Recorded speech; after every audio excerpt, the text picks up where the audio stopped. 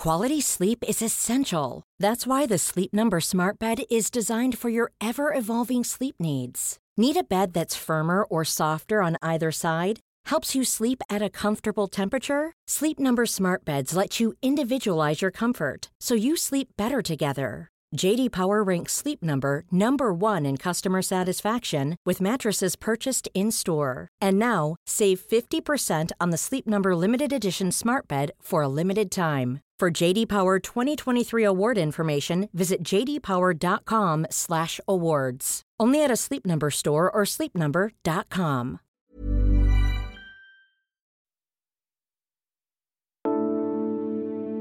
The white-haired senator stepped out onto the stage, a grey V-neck sweater under his suit, the only sign that he was breathing the bitterly cold air of a Kyiv December. Senator John McCain was in Independence Square in 2013, addressing tens of thousands of pro-European protesters. Ukraine will make Europe better, and Europe will make Ukraine better, McCain told the crowd, to rapturous applause. Later, McCain, long a champion of Ukraine, would express dismay at what he considered to be a poor response from his country to Vladimir Putin's aggression against Ukraine in 2014.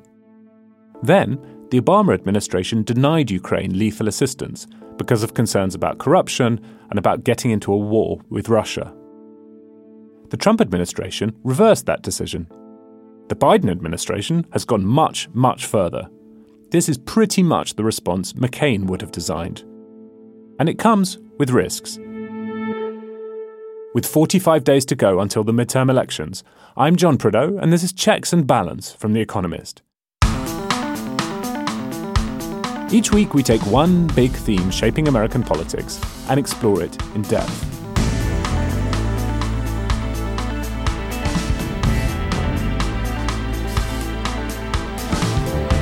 Today, we're looking at the remarkably successful response from Congress and the White House to Russia's invasion of Ukraine.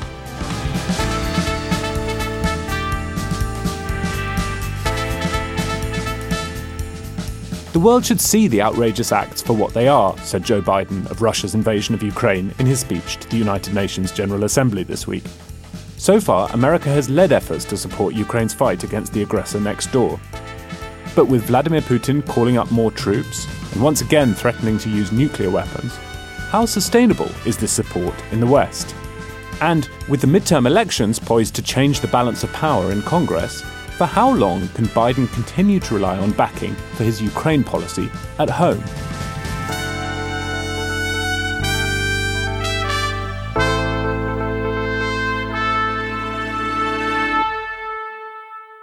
With me to talk about what I think so far has been a rare bipartisan success in foreign policy and to try and figure out what happens next with America's support for Ukraine are Idris Khaloun and Charlotte Howard.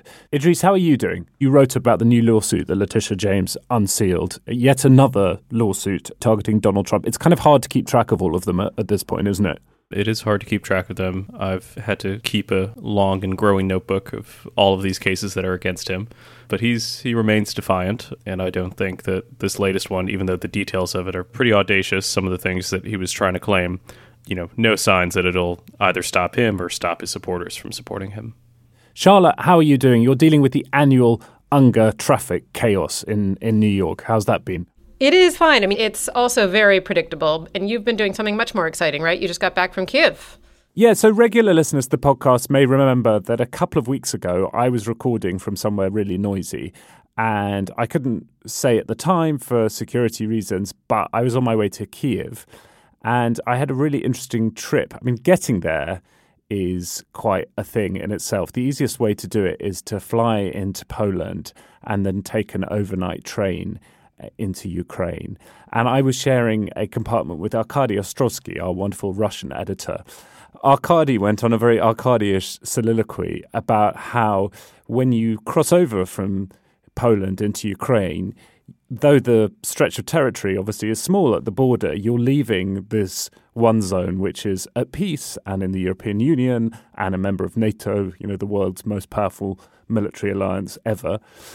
And then you're crossing into a country that's at war, part of the biggest war in Europe since the Second World War, with hundreds of thousands of people mobilized and against a power that has no compunction hitting civilian targets and has made repeated threats to use nuclear weapons. And so, the 100 meters that the train goes from Poland to Ukraine is a small bit of territory, but it makes a huge bit of difference. So the last time Arkady was in a shared train car, he was with Zanny Mittenbettas, our editor-in-chief. It was a very, very different time in the war in the spring when it felt truly like Russia was knocking on Kiev's door. How did it feel in Kiev when you were there? Yes, it's much, much safer now. And Kiev really feels like a pretty normal city. It's a very beautiful city. I hadn't been there before. The things that are not normal, there are a lot of people in military uniforms. There's a curfew in the evening. And then there are sort of ordinary things that are extraordinary. So I checked into the kind of business hotel you might stay in any medium-sized European city.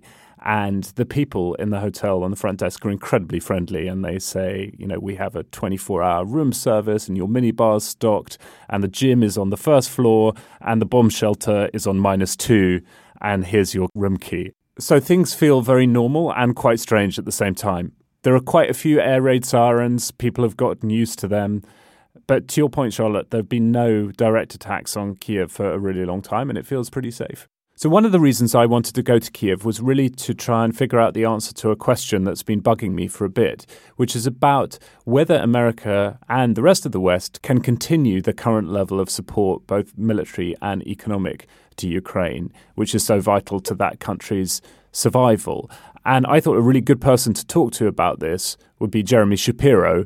Jeremy is the director of research at the European Council of Foreign Relations, which is a think tank, and he used to work in the Obama administration. We talked about how America's approach to Ukraine has been a foreign policy success so far, and how that contrasts with some of the foreign policy failures of recent decades. There's no doubt that the U.S. government's performance since this war began has been a marked improvement on recent efforts in both war and peacetime. And I think it's a real testament to both the planning capacity of the Biden administration and to the sort of very coherent and cohesive and experienced team that they've assembled.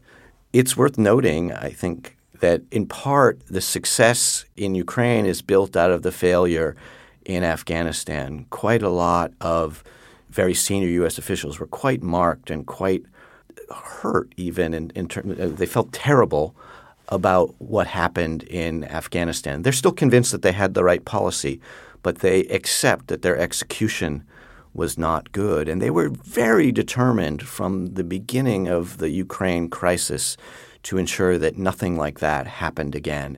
It also, of course, really helped that the U.S. government saw this coming. And I think that in some ways that's the biggest success, that as early as October or November, the U.S. government intelligence told them that this war was coming.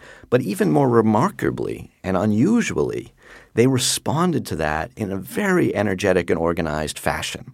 And they did something which when I was in the Obama administration we never could have done, which is they got the news out about that. That would have required, by the way, a presidential level decision to do that. It was very hard to do bureaucratically. They got the news out. They framed the war before it even started as a Russian aggression. And that is a framing which, at least in the West, has persisted to this very day. And we don't really sometimes acknowledge what a success that is, but we know that in many other instances the Russians have been able to muddy the waters. And the policy of supporting Ukraine has involved a lot of money, a lot of weapons. Are you surprised by the amount of sophisticated weaponry the administration has been willing to give Ukraine? I am a bit surprised. I'm not even altogether happy about it in some ways. But I think that there has been a calibration of this throughout. We see the calibration moving. The Biden administration has expressed and operated on the idea that they need to be continually increasing and upping the sophistication of weapons, but they've been quite careful to do that in a way which won't be escalatory in their view. They've had a bunch of red lines in their mind, some of which I think were correct, some of which weren't, but they have created a policy of calibration that has upset the Ukrainians at times. But it seems to, in retrospect at least, the calibration seems to have been correct. You said just then you're not altogether happy with the degree of sophistication of the weapons and perhaps the amount of weapons. Could you expand on that a bit? Well, I remain very worried about the escalation factor. There is a history in Washington of getting a little bit overwhelmed by success. And you pointed out some of the failures of the last 20 or 30 years. Some of those failures, Iraq is a good example, might be called a sort of failure of catastrophic success, whereby an initial success, an initial demonstration of the strengths of the American military, which this is again. And, let's face it, the American military has been the strongest and most effective military in the world for at least the last 30 years. And they've demonstrated that a few times. But they also haven't won many wars. And the reason is because it's not only military acumen which wins you a war. I think what we can worry about here is that these successes will turn to failures if we get a little bit too carried away with our success. The Ukrainians are bound and determined, and I certainly can understand why, to liberate all of the territory that the Russians have seized, including those territories from before February 24th, including Crimea, which is now, in the Russian view, part of Russia. In the Russian constitution even now, right? In the Russian constitution. So that contains a lot of risks. I think the United States should be asserting its own view as to which of those risks it's willing to take and should be calibrating its weapons deliveries and its assistance to that. And frankly, so far it is. But I would be worried that how far that's going to go. Already in the successes of the last couple of weeks, you see a lot of calls, not from the administration, but from the body politic in Washington and in Europe for what essentially sounds almost like a march on Moscow. And it's not quite a march on Moscow, but it has that ring to it. And that is quite worrying.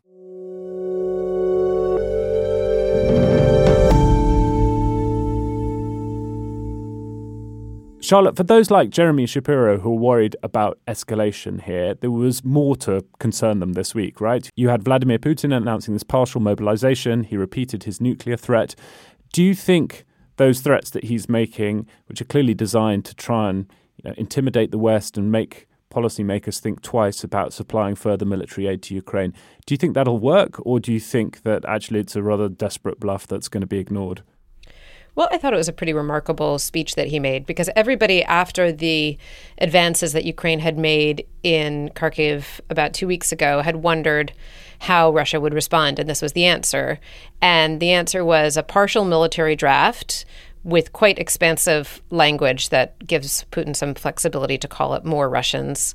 Also, there was the announcement that there would be elections held in the east of Ukraine. And so to me, the speech kind of felt like a wounded animal and a huge roar that precipitates it. But it happens to be an animal that has lots of nuclear weapons. And so everything I know about this war, I know from Shashank Joshi, who's our defense editor. And he pointed out that Putin has been kind of grumbling for a long time and making these threats for a long time, leaving the option open to nuclear retaliation, even though there have been attacks within Russian territory, and he hasn't responded in that way yet.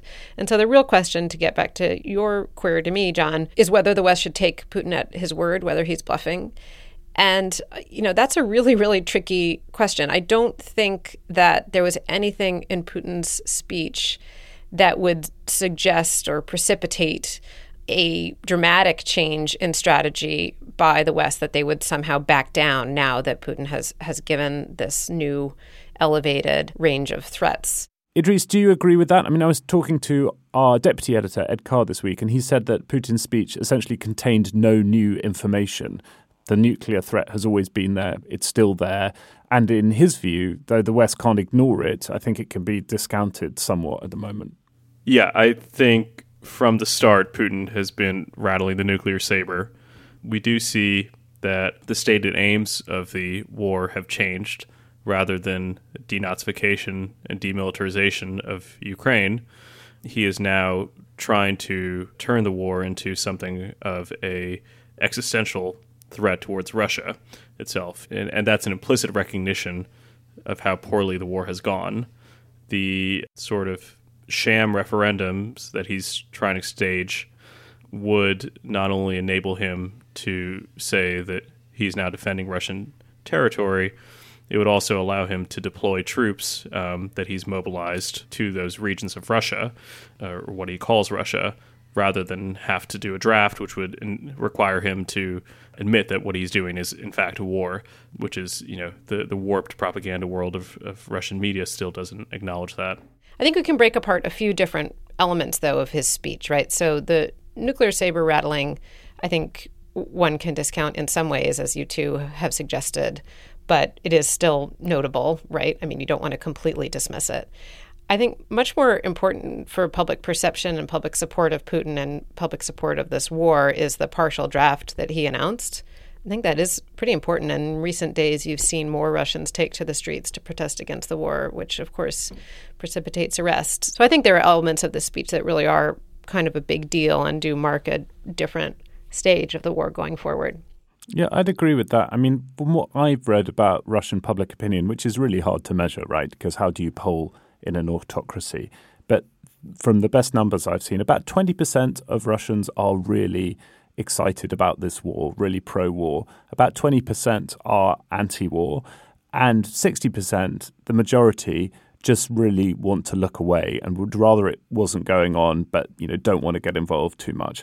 A partial mobilization makes their position kind of untenable. Idris, you spent a bit of time talking about Vladimir Putin's televised address. What did you make of Joe Biden's speech to the UN General Assembly? Biden's speech, which came after Putin's speech, didn't really show that he had been cowed at all. He said that, Putin's comments showed a reckless disregard for non-proliferation. Biden said that Putin's aim was to extinguish Ukraine's right to exist, and that anyone, anywhere in the world, ought to have their blood run cold at that prospect. So he really didn't pull his punches. The West doesn't really take Putin's nuclear threats that seriously. I think at the beginning there was a hesitancy in terms of what the West was willing to do. We've seen that they're willing to do more, give bigger and more effective arms to the Ukrainians as they basically see these threats as empty. So I don't think that the American calculus has changed all that much. Okay, we'll go back to a time when America got creative about supporting an ally in just a moment. But first, the usual reminder, there's never been a finer time to subscribe to The Economist if you don't already, and thank you if you do. Charlotte, what have you particularly enjoyed from the past week's coverage? Our cover package this week is about the way that energy markets are being restructured and the enormous boom that's happening in the Middle East as the result of the conflict that we're describing in this week's podcast. So I think it's definitely worth a read to understand the knock-on effects in that part of the world. And Idris, how about you? Our excellent colleague, Elliot Morris, who many of you know, is doing a running series called Midterm Maths, with an S, on basically the statistics behind what's going to happen in the elections to come. And the first two have been really good, and I'm looking forward to all the future ones. That's a great series. I think next week he's going to be looking at swing voters and who they are. The thing that I most want to recommend is something that listeners can't actually listen to yet, but you can go and find the feed on your podcast app. The Economist has made an 8-part podcast series about Xi Jinping, and that launches next week. And it's really, really good. I've listened to it already. So please bookmark that and look for it when it drops. Economist.com/USpod is the link to subscribe to The Economist. You can also find that in the notes for this episode.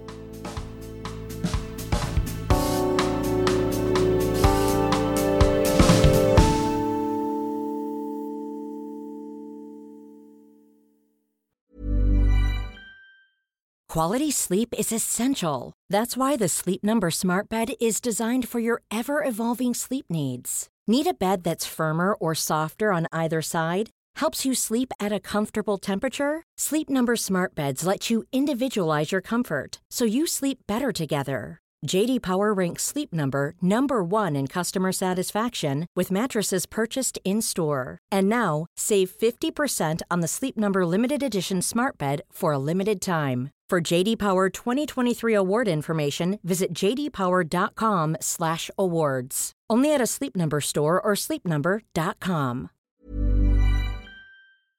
My friends, this is not a fireside chat on war. It is a talk on national security. President Franklin Roosevelt wanted to talk to the nation about the war in Europe. Frankly and definitely, there is danger ahead. danger against which we must prepare. But we well know that we cannot escape danger or the fear of danger by crawling into bed and pulling the covers over our heads. By late December 1940, Hitler had won victories across Europe, leaving Great Britain as the last European ally standing. FDR wanted to help, but he was hamstrung. Another war, not for me. This time America should keep out, and I know I will. I think that this country should heed the advice of its first president and avoid all foreign entanglement. And all our efforts should be made to keep out of the fight. The trenches of World War I and the hardships of the Great Depression had left the American public, and many of its politicians, reluctant to intervene in another war an ocean away. As the threat from Nazi Germany grew between 1935 and 1937, Congress passed 3 Neutrality Acts. These made it illegal for America to sell or transport weapons or loan money to countries at war. It seemed like the isolationists had won. But FDR wanted to help.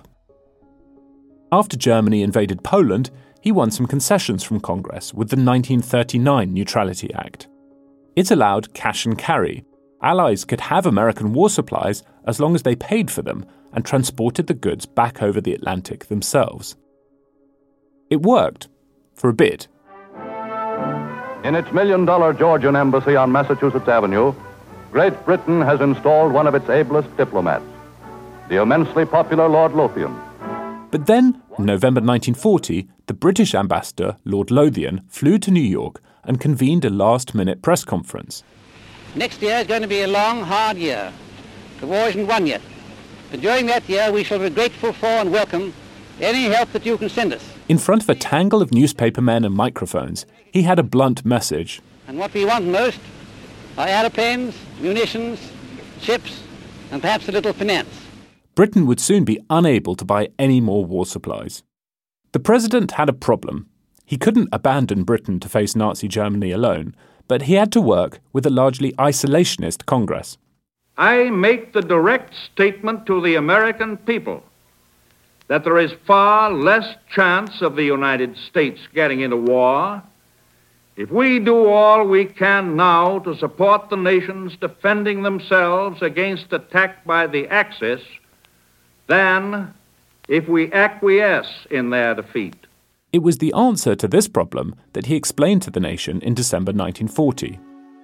Under the Lend-Lease Act, America would lend war supplies to Great Britain and defer payment. FDR could later decide what form that payment would take. Many in Congress were still wary, worried that this stretched the limits of neutrality and gave the president too much power. But after some wrangling, it passed in March 1941. Food, tanks, and munitions began flowing across the Atlantic, but America technically remained neutral. We must be the great arsenal of democracy. For us, this is an emergency as serious as war itself. By the end of the war, America had used the Lend-Lease Act to supply nearly $700 billion of goods in current money to more than 30 allies, including China and the Soviet Union. Today, we see an echo of that chamber in history as a murderous tyrant seeks to conquer its neighbor and dismantle its democracy. And this moment demands we summon a commitment response, a commitment to respond. Nancy Pelosi's father was a member of the House that passed the Lend-Lease Act in 1941. And she was Speaker when a Lend-Lease Act was next passed in April this year. This time, it was to support a country taking on Russia, Ukraine.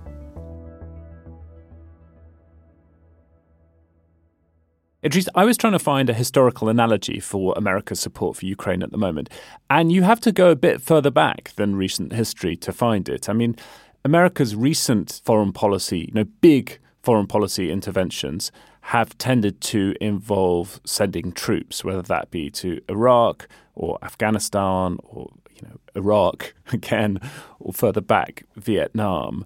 And this is a different kind of intervention, right? There are no American troops, but there is a lot of help in terms of intelligence and an enormous amount of help in terms of kit that has been sent over, with the Ukrainians getting, more and more sophisticated weapons as this war has gone on. This seems to me to be a much better way for America to deploy its military power. And you have to really go back to Lend-Lease to find an analogy. Well, I guess you could go to the Mujahideen in Afghanistan, which, America funded against the Soviet Union that was occupying a smaller, less militarily advanced country. And to great effect, the Soviets lost that war pretty decisively. The fallout of that, in terms of what it did for Afghanistan, but also Pakistan, I think, colors that success a bit. But I don't think that Ukraine is necessarily going to fall down that route. One of the problems with historical analogy is that you end up comparing extremely disparate things. Can I ask you, John, what your experience was in Ukraine when you went? What was the perception within the country of those you interviewed of the West's support? Well, I think people are really mindful of the support from the US in particular, and also Britain and other allies. I mean, there's a real sense in Kyiv now. It feels like the headquarters of a Western alliance. I mean, obviously, when you talk to policymakers there, they say, yes, we're really grateful for the help, but we need it faster and we need more. And the White House, I think, quite rightly points out that actually a lot has been sent. There are some logistical delays with deliveries of weapons. You're talking about a very, very large, complicated operation to get stuff out of Pentagon warehouses across the Atlantic and then into a war zone. But nevertheless, it's been impressive. And then I guess when you're talking to sort of more ordinary people, I mean, one of the people I sat next to at this conference I was at, the Yalta European Security Forum, was a Ukrainian soldier who was in military uniform and was sitting there with an injured foot.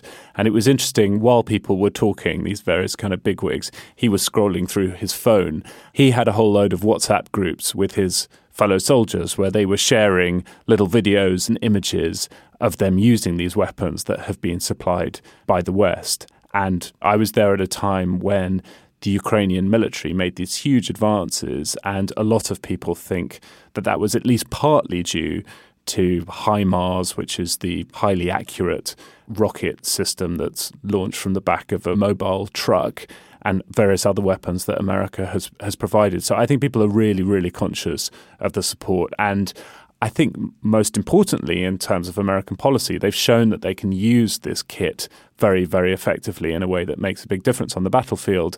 And that, I think, is likely to lead to further deliveries of military hardware. Yeah, one of the things for me watching the war from this side of the Atlantic that has felt so notable is that for the past decade or so, a bit longer, there's been this enormous proliferation in economic sanctions broadly against countries with which America is not aligned. And in this instance, the sanctions have had some effect, but they haven't had a fast, crippling effect. Because though America doesn't buy Russian oil, Russia continues to send its energy, whether it's oil or gas, around the world. It's benefited enormously from high prices. And though there are restrictions on things like chips, there have been travel bans, there have been asset freezes, these all have a slow effect. It's kind of a slow strangling rather than a quick death blow. And so what instead has been remarkable is the coupling of sanctions with the hard power and how effective the latter has been. And it continues. I mean, it's just been an enormous amount of money.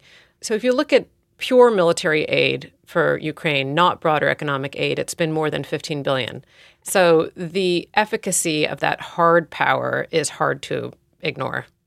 Yeah, it can be hard to keep these numbers in proportion, can't it? I mean, America's assistance to Ukraine has been huge, around $50 billion, I think, if you total the military aid and the economic aid. That is a lot of money. But, for context, Lend-Lease was about $700 billion. And $700 billion is also about the amount of the Pentagon's annual budget. So we're talking a lot of money, but I think this is a kind of assistance that's affordable for America, which makes a huge difference, and for which there is a significant amount of popular support in America as well, which is great. And I think in contrast to when FDR was trying to assist Britain, although isolationism has grown in America as a result of the Iraq and Afghanistan wars, it's nowhere near the levels that we were seeing post-World War I that FDR had to manage. So there still remains a fairly good bipartisan consensus on the need for Ukraine to be supplied and for it ultimately to win. Both parties are fairly clear about that. Zelensky is one of the few figures in the world, maybe alongside the Pope, who could probably draw a standing ovation from both parties. Well, that's a really good place to pause, because I think one of the considerations when we're trying to figure out how long America can maintain this level of support is what will happen in the midterms in November and what will happen when the new Congress takes its seats in January. So we'll be back in a moment to try and figure that out.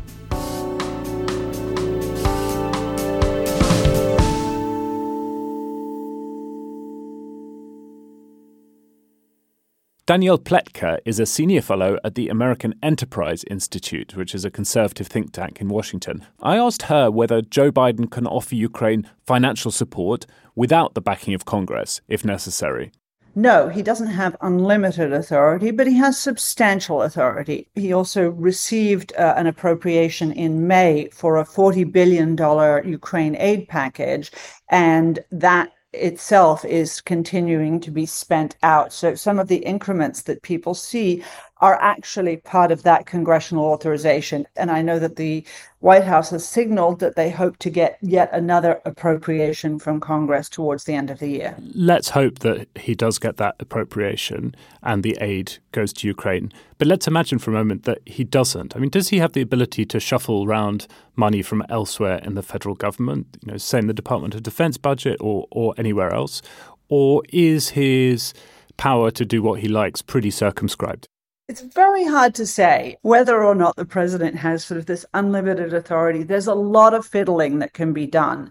In the old days, you had fiddling for millions. Now you can really fiddle for billions. You can do what's called reprogramming. You can do what's called drawdown of U.S. military supplies. We've done a lot of that. And the president has specified authorities. He also has, for other kinds of economic assistance, what's called IEPA, the International Emergency Economic Powers Act.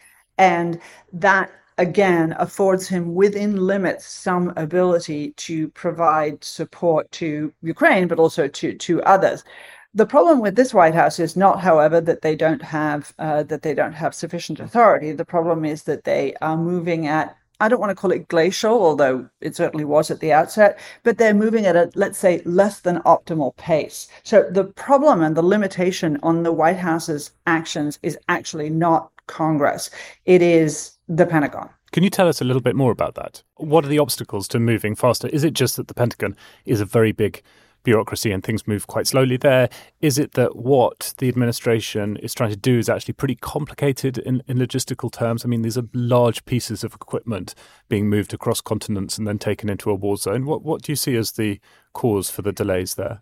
Depending on where you sit, the answers to that question are rather different. So, for example, if you are me, a conservative critic of this administration, although I'm happy they're stepping up, you would say that the administration has been hyper conscious about what it calls escalation or provocation. So yes, you can have this weapon, but you have to have it within these limitations. No, you can't have these jets because that would make Putin angry. There's an awful lot of thinking about Putin and escalation, and not a lot of thinking about the fact that the Ukrainians are fighting a war that, if they win, will be an enormous boon to U.S. national security, not to speak of broader NATO national security. So that's my perspective. If you talk to the Pentagon and you plow your way through the acronyms and gobbledygook that they use to conceal their every thought, you would get to, well, it's very difficult. We're transporting very heavy equipment. They may not know how to use it. We are drawing down our own supplies. That actually is true, but shame on us for that. So these are sort of some of the arguments that are taking place now. But, Congress has had its foot, I don't want to say on the neck of the administration because it hasn't been that aggressive, but certainly key members of Congress have been pushing very hard to get the administration to move faster, please.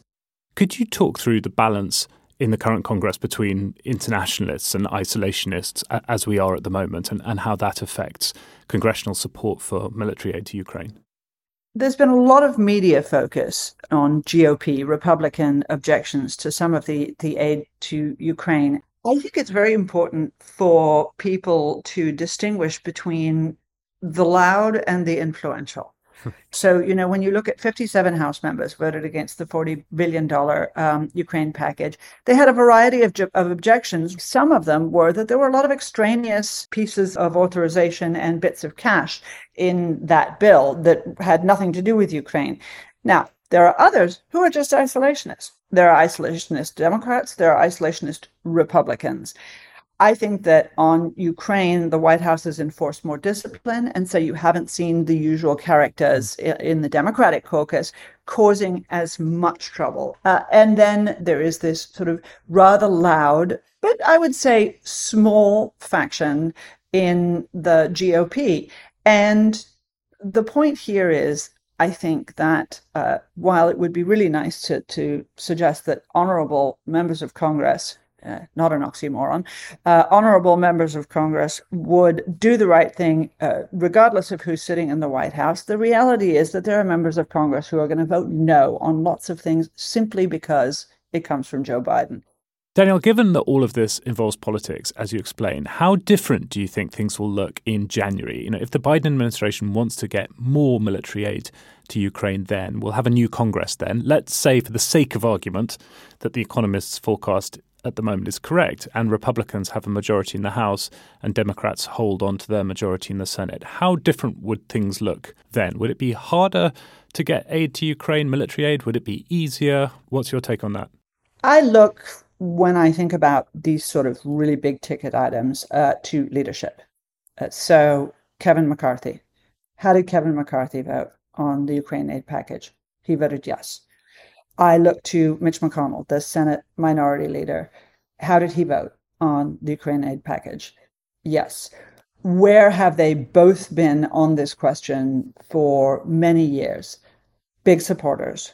Mitch McConnell got asked about this, and he said, there's always been an isolationist part of the Republican Party. There always will be. They're not going to be dictating the way we go.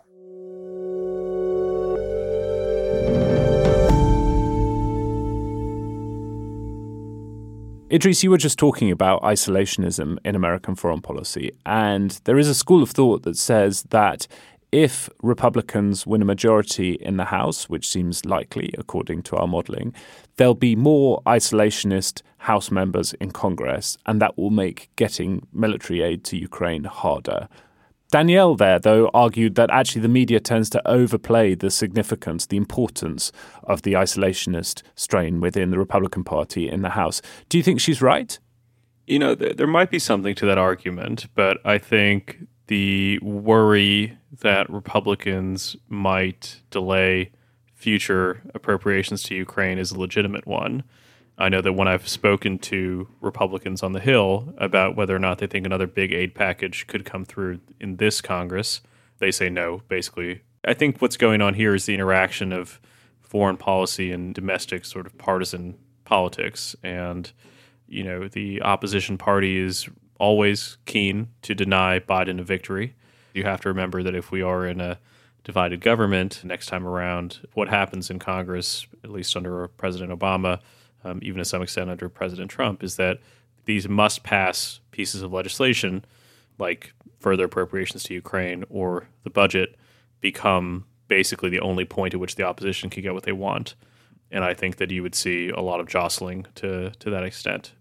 Do I think that if Kevin McCarthy is Speaker, he immediately shuts down and forecloses all future Ukrainian aid? I don't think that, but there's a real reason to think that the sort of generosity of aid might diminish.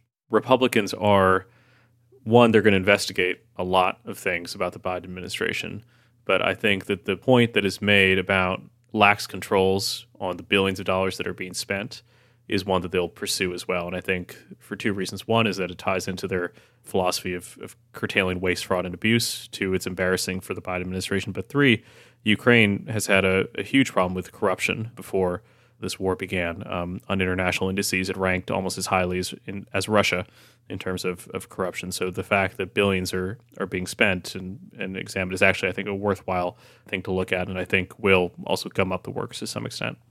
I think there are two buckets of support. One is for military aid with as a question mark, and the other is for sanctions. So the Biden administration has had trouble trying to connect the high prices that consumers feel to the knock-on effects of sanctions. I mean, they'll raise it that this is helping to have an impact on energy prices. But if you look at the polling broadly, Americans are not thrilled with his economic management.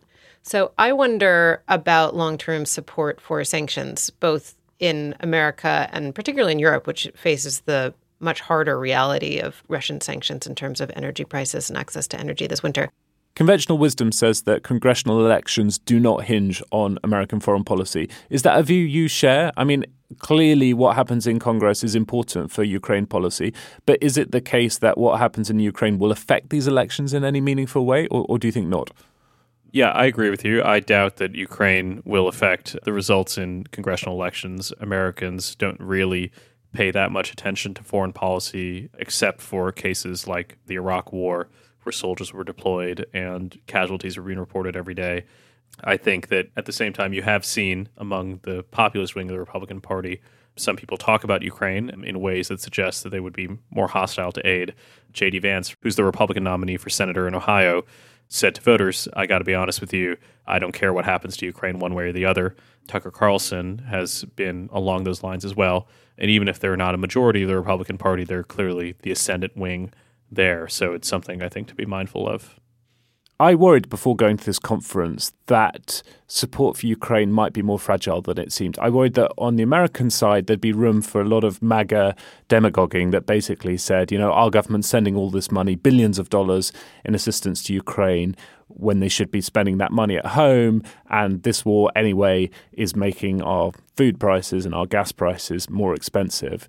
Actually, I think on the American side, the polling seems to show that you've got about 3/4 of Americans who continue to support arming Ukraine, and clear majorities who say that helping and arming Ukraine is the right thing to do, even if energy bills rise as a result. So I think that's encouraging. On the European side, you know, gas prices are really high. It's going to be difficult this winter.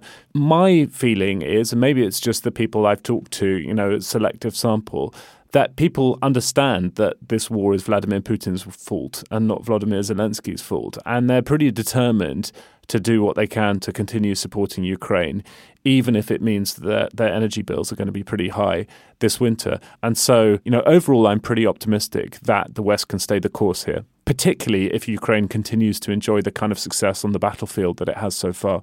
All right.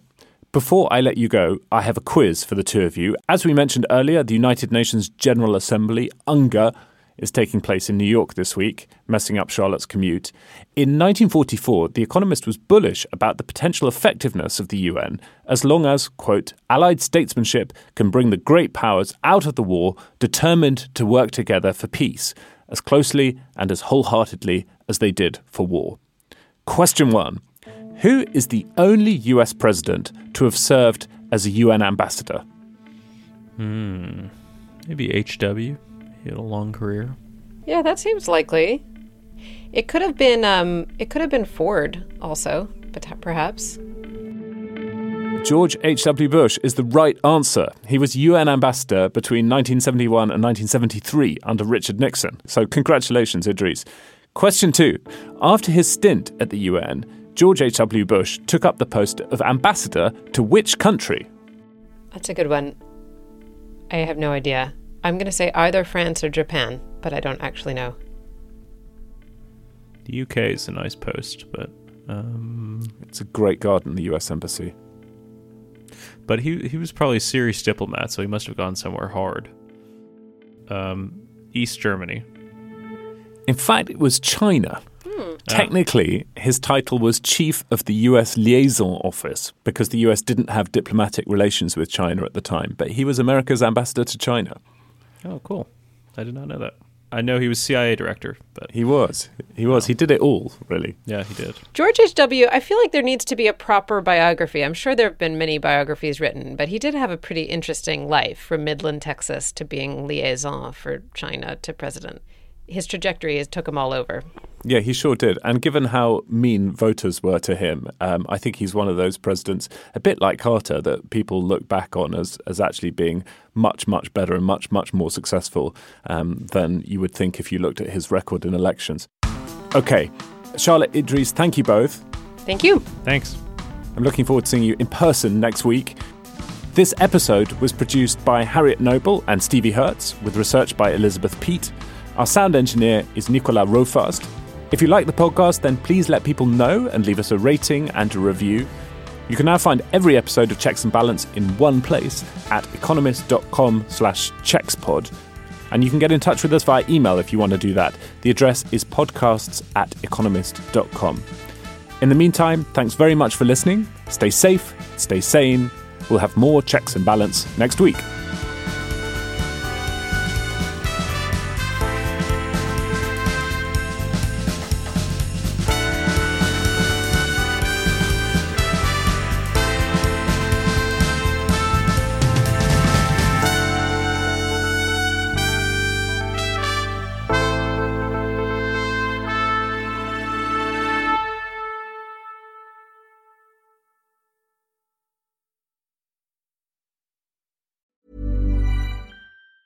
Planning for your next trip? Elevate your travel style with Quince. Quince has all the jet-setting essentials you'll want for your next getaway, like European linen, premium luggage options, buttery soft Italian leather bags, and so much more. And it's all priced at 50 to 80% less than similar brands. Plus, Quince only works with factories that use safe and ethical manufacturing practices. Pack your bags with high-quality essentials you'll be wearing for vacations to come with Quince. Go to quince.com/trip for free shipping and 365-day returns.